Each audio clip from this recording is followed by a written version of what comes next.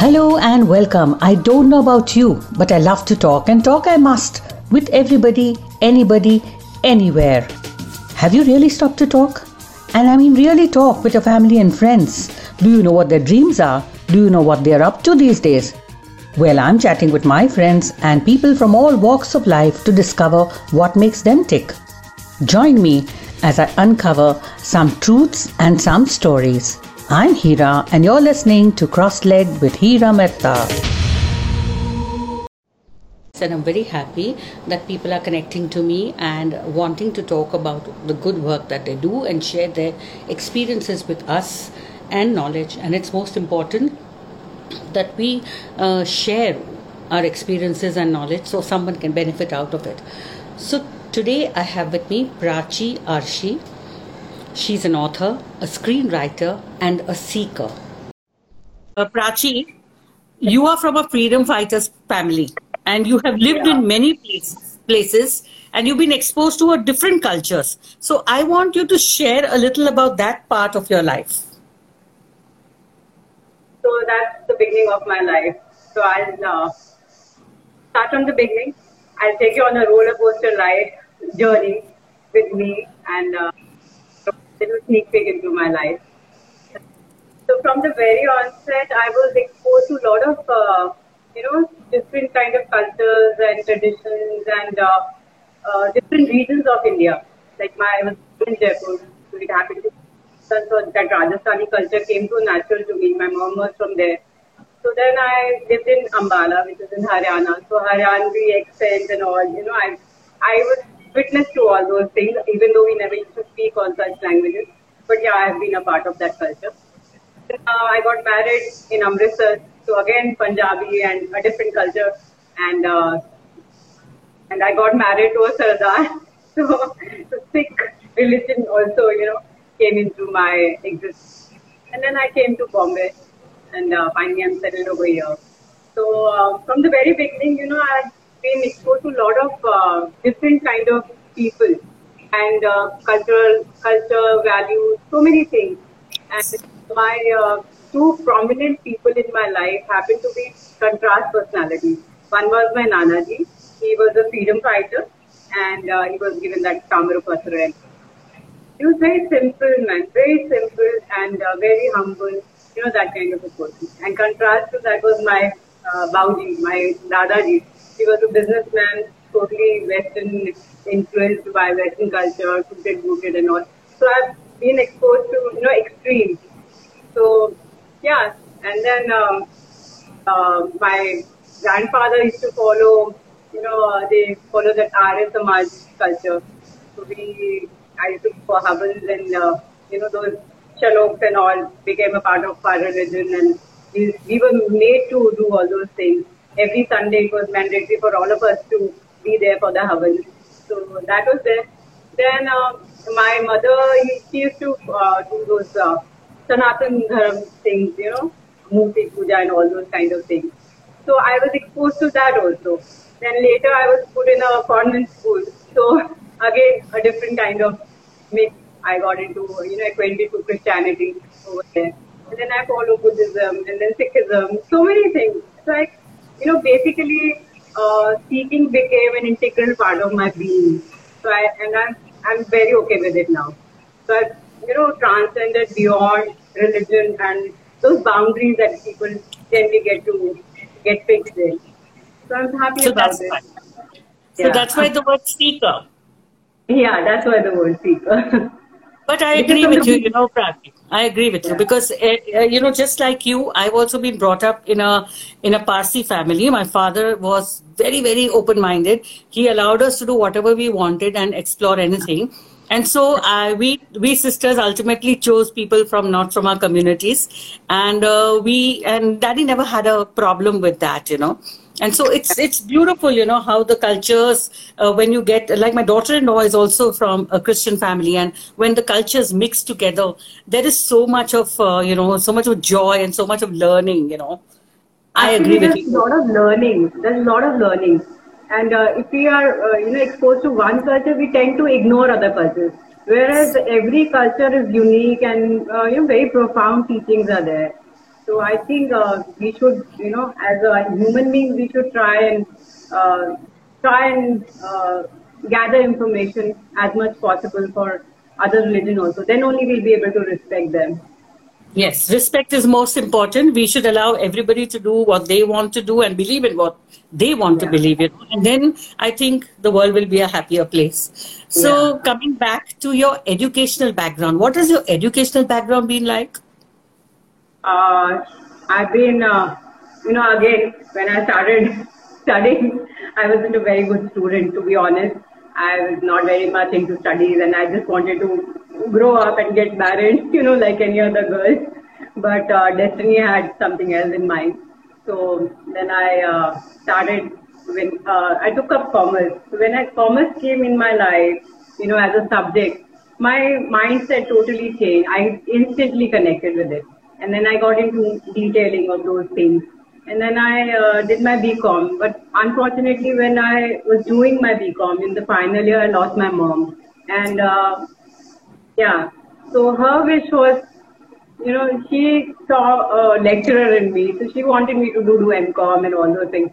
So then at that time, I wasn't thinking of anything else but just studying. So I finished my MCom, I did masters, and after that I cleared my UGC NET exam, which makes me eligible to teach in colleges and universities.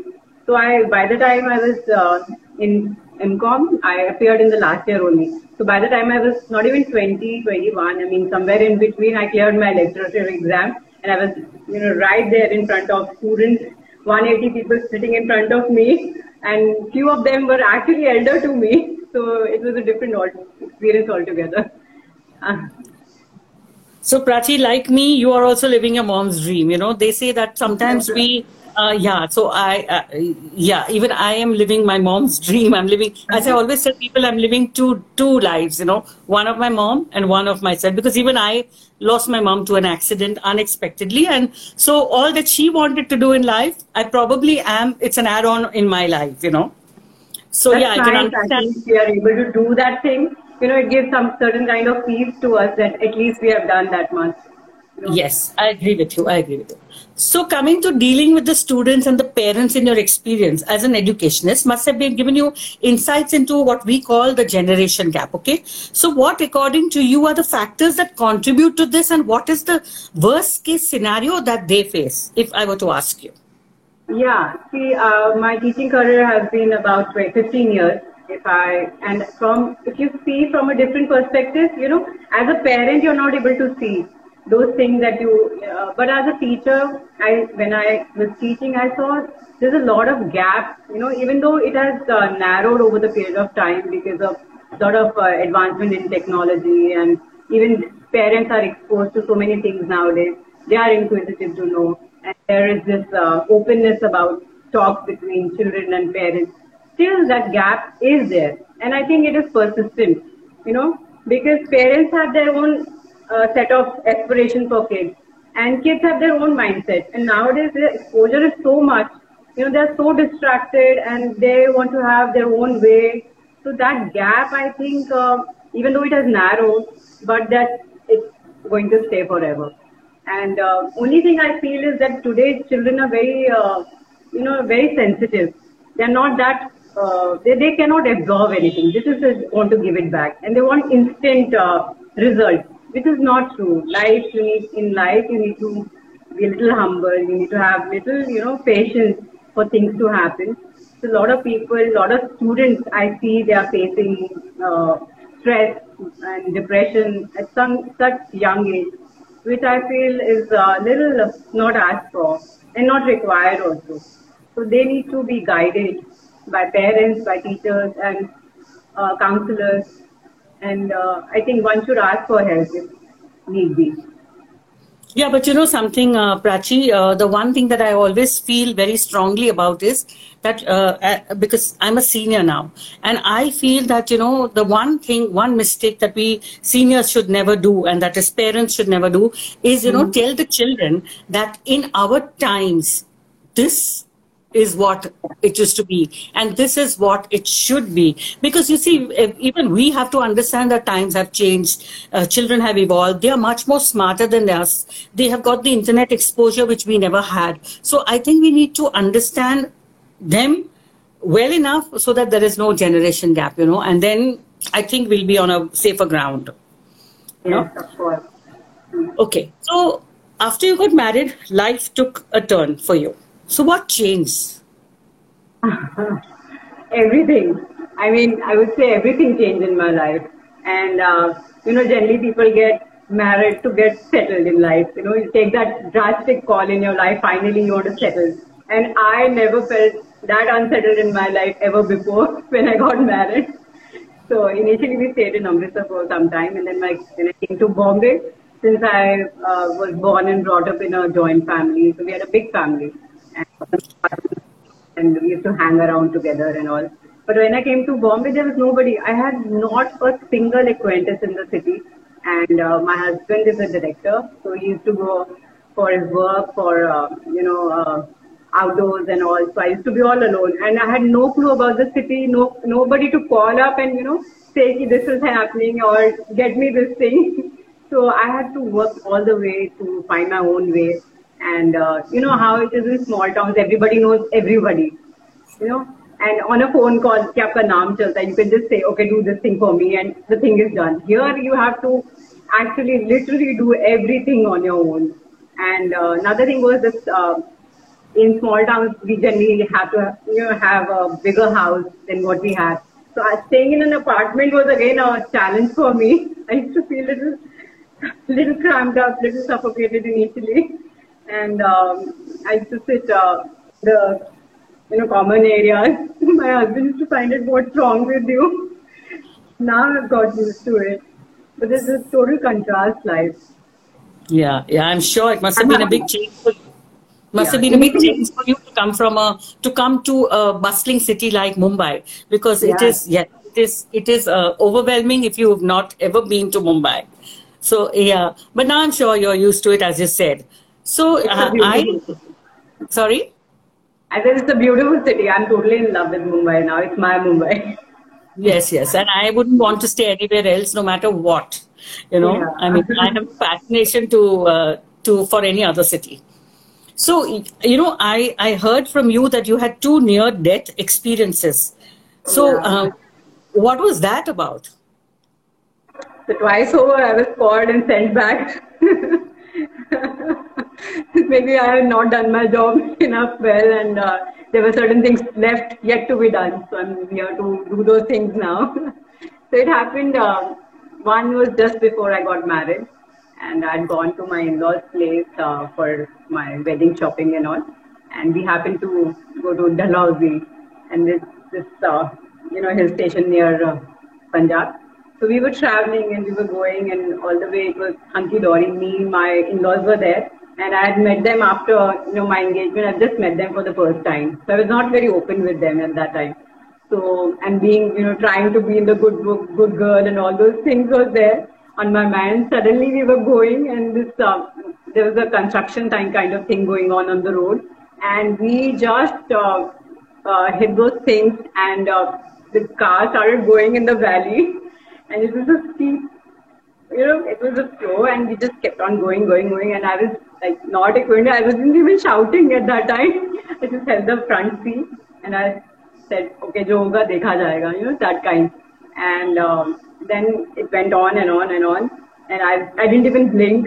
I was just steadily looking at what's happening and what's going to happen.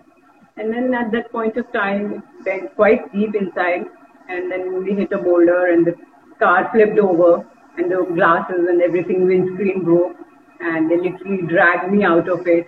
And the villagers came and helped us, come out, and fortunately, all of us were safe, and we came back. So that was one incident. And the second was when my elder daughter was 1.5 years old. And then again, we had gone for a wedding in Punjab.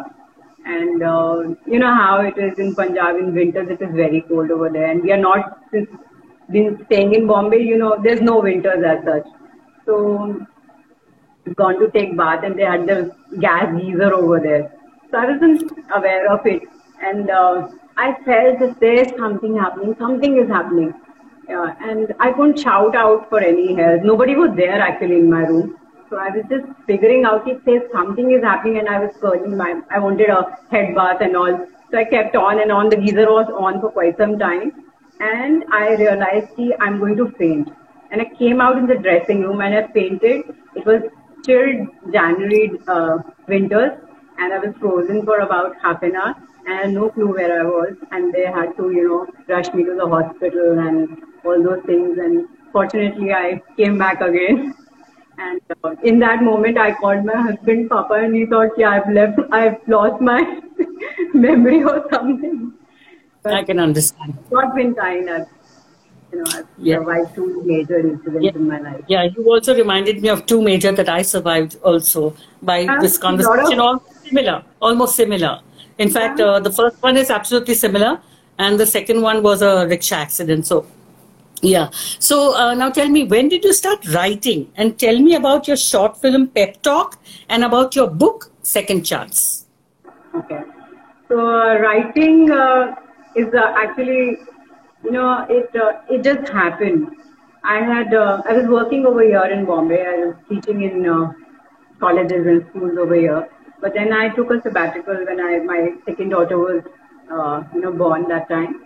So and then I had no option of going back as such. We have a nuclear family, so I wanted to take care of my kids.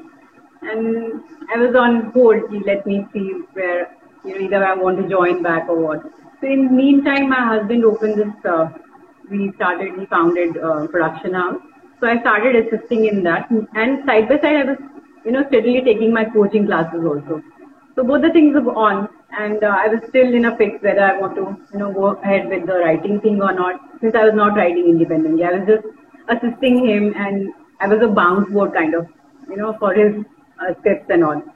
But in that time, I learned the craft part of it from him. So he's a taskmaster. He won't let you go if you have not done your job well. So he made me learn those things, which fortunately helped me in the long run. And in 2019, it so happened that I wanted to write there was a story which I was working on, and I told him, I want to go ahead with it. So he encouraged me to write independently. So that was Second Chance. The Second Chance happens to be my first writing.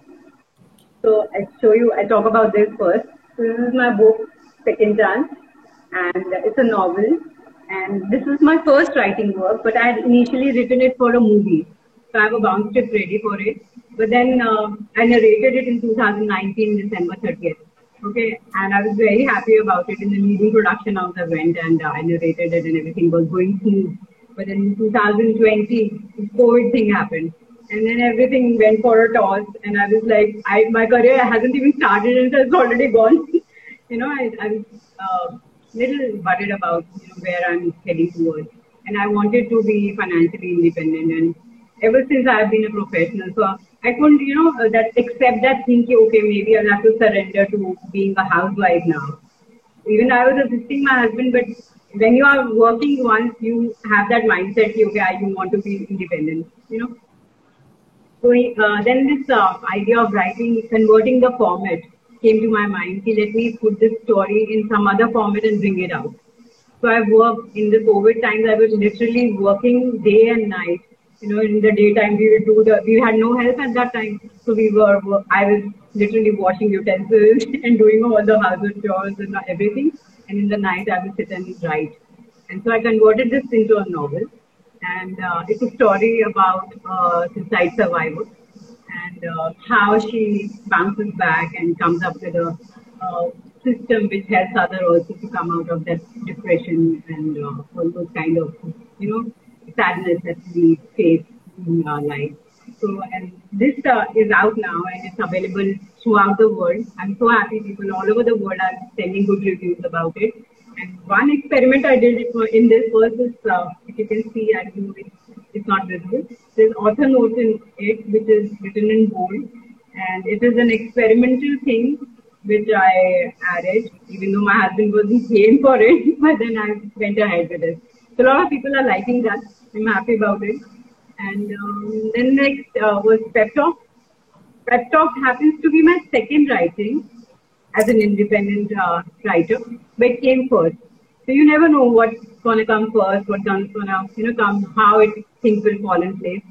And in the middle of second lockdown, I was totally feeling alone. I had not met my family. We had not gone to Amritsar or any outing. We were just locked in the house. And it's very, I'm kind of person, I just want to be out and about. I just can't sit at one place also for a longer duration. So I was feeling very lonely at that time. There was nobody I could even talk to or somebody. So in that time, I felt must be so many people like me who are struggling to, even though we have so many contacts, thousands of contacts we have Facebook friends, but there's not a single person who can just call and say, I'm not feeling okay and this is what is happening. You just can't do that. So I felt maybe like me, a lot of people must be struggling with this. And in that moment, that this positive thought changed my entire, psyche. So I came up with this thing, one positive thought in your life or in that moment can change the entire narrative. And that's how, so I pitched it to my husband. He said, you are a writer, you pitched it to me as a writer and I'm the director. Let's see if I like it. I'll forward it to the actor. So fortunately, he liked it in the first go and so did the actors and it came to life. It's available, you can have a look at it. Where is it available? Yeah, it's available on Pocket Films. Pocket Films. It's on the YouTube channel of Pocket Films and then on Facebook. Is there. Wonderful. But you never thought of acting yourself? Because you are a very pretty girl. I know that. So why did you not think of acting? Not yet. Not yet. No, Never? I'm not a... No, first thing, we never wanted to work in the same profession. So I never asked my husband, even though my colleagues used to tell me, ma'am, what are you doing here? Go and work in some channel or, a lot of my colleagues used to tell me because when I came to Bombay, it was easier because my husband is a director. So they thought it comes very easy to me. But it wasn't like that. So even though I went for Mrs. Gladrag in 2018, I went there and participated. And I came in the magazines also. Let's see. Acting is not my cup of tea. Never say no to anything, because even I'm very fond of the entertainment industry. I worked throughout my life and I always wanted to be in the entertainment industry. So I am doing my best in whatever little ways you can. So you should always keep all the doors open. You never know what light will come into the door, Yeah. So now you guys have gone through so much. Now I have surrendered to it. Whatever God wants me to do, I'm open for it. So yes. Yeah, experience everything in life because that is what it is all about. The experimenting and experiencing the new. So now tell me a little about your production house. What is it called, and what do you do there? So our production house is Flying Colors Entertainment. What? Flying Colors Entertainment. Okay. Flying Colors Entertainment is set up by my husband. And we have done a lot of ad films in that and, personal interviews and a lot of TVCs and promotional activities we've been doing. And I've been a producer on a few of them. Andre is basically Up Close and Personal with Shah Rukh. I was a producer on that.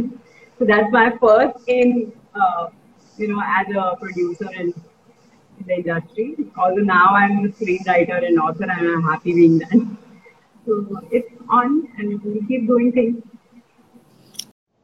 What is it that keeps you motivated or makes you who you are today? Yeah.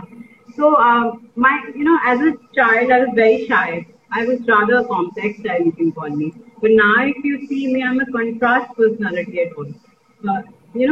Why? Because I've been working on myself, constantly working on myself. There's this thing I do, SWOT analysis. It's called strengths, weaknesses, opportunities, and threats. Okay, so time and again, I analyze myself, where do I stand? And I try to improvise. I want to be a best version of myself and I want to bring best version of my work.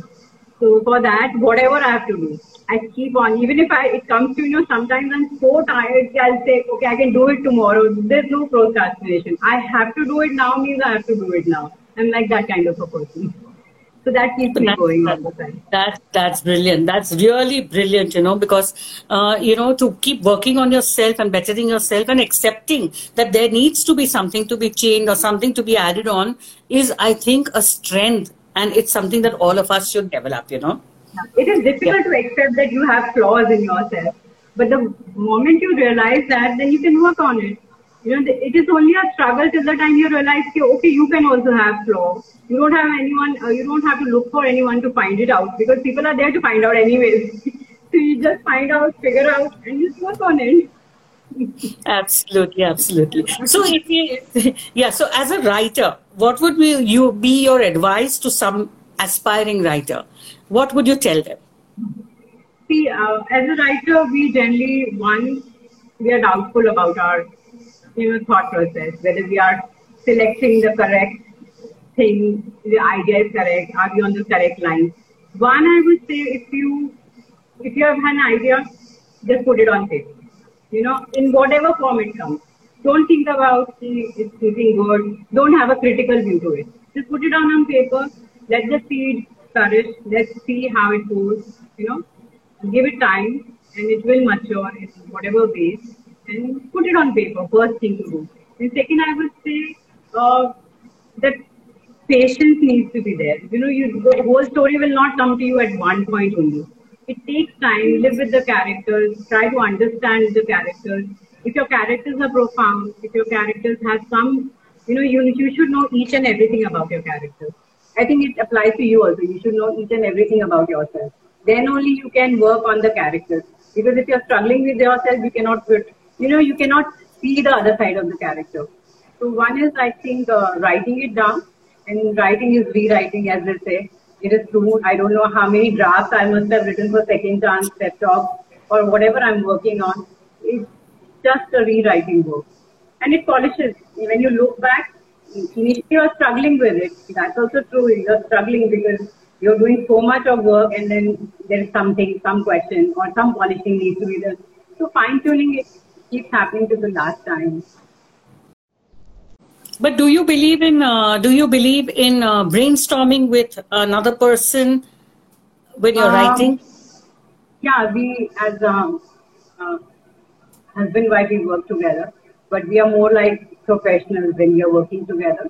So we share ideas. We also try to incorporate if there is anything which appeals. So we are not having that kind of ego problem. See, okay, no, I have thought of it this way, so it has to happen that way. No, it cannot be. If there's an idea, you might not agree at that time.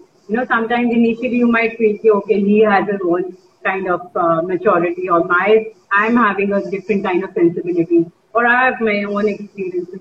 So that's okay. So you live with it, just absorb that thing, stay with it, and see how it goes.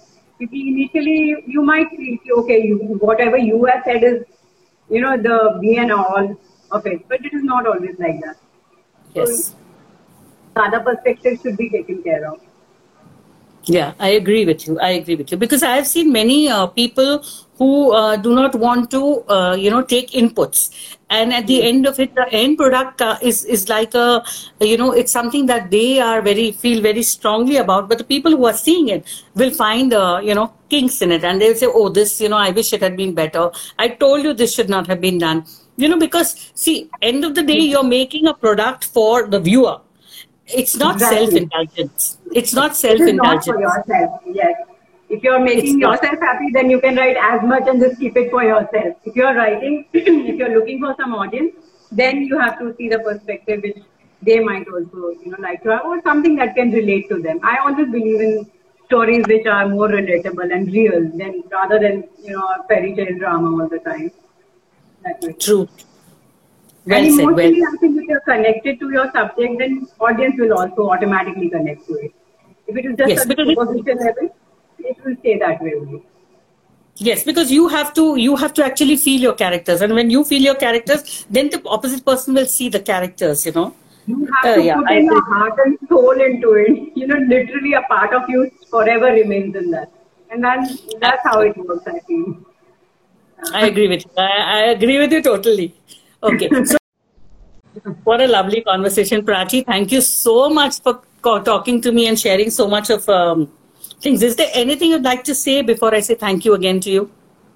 I would say thank you to you for having me on the show. It was lovely talking to you, and it's such a nice thing that we connected. So I mean, we have met once, but maybe we can meet more often and do some things together and work on some projects also maybe.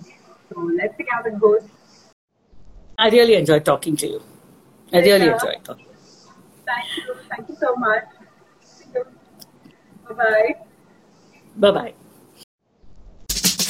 If you've enjoyed this episode and want to talk to me about your life, I'm waiting. Connect with me on heeramehta13@gmail.com. And until next time, namaste.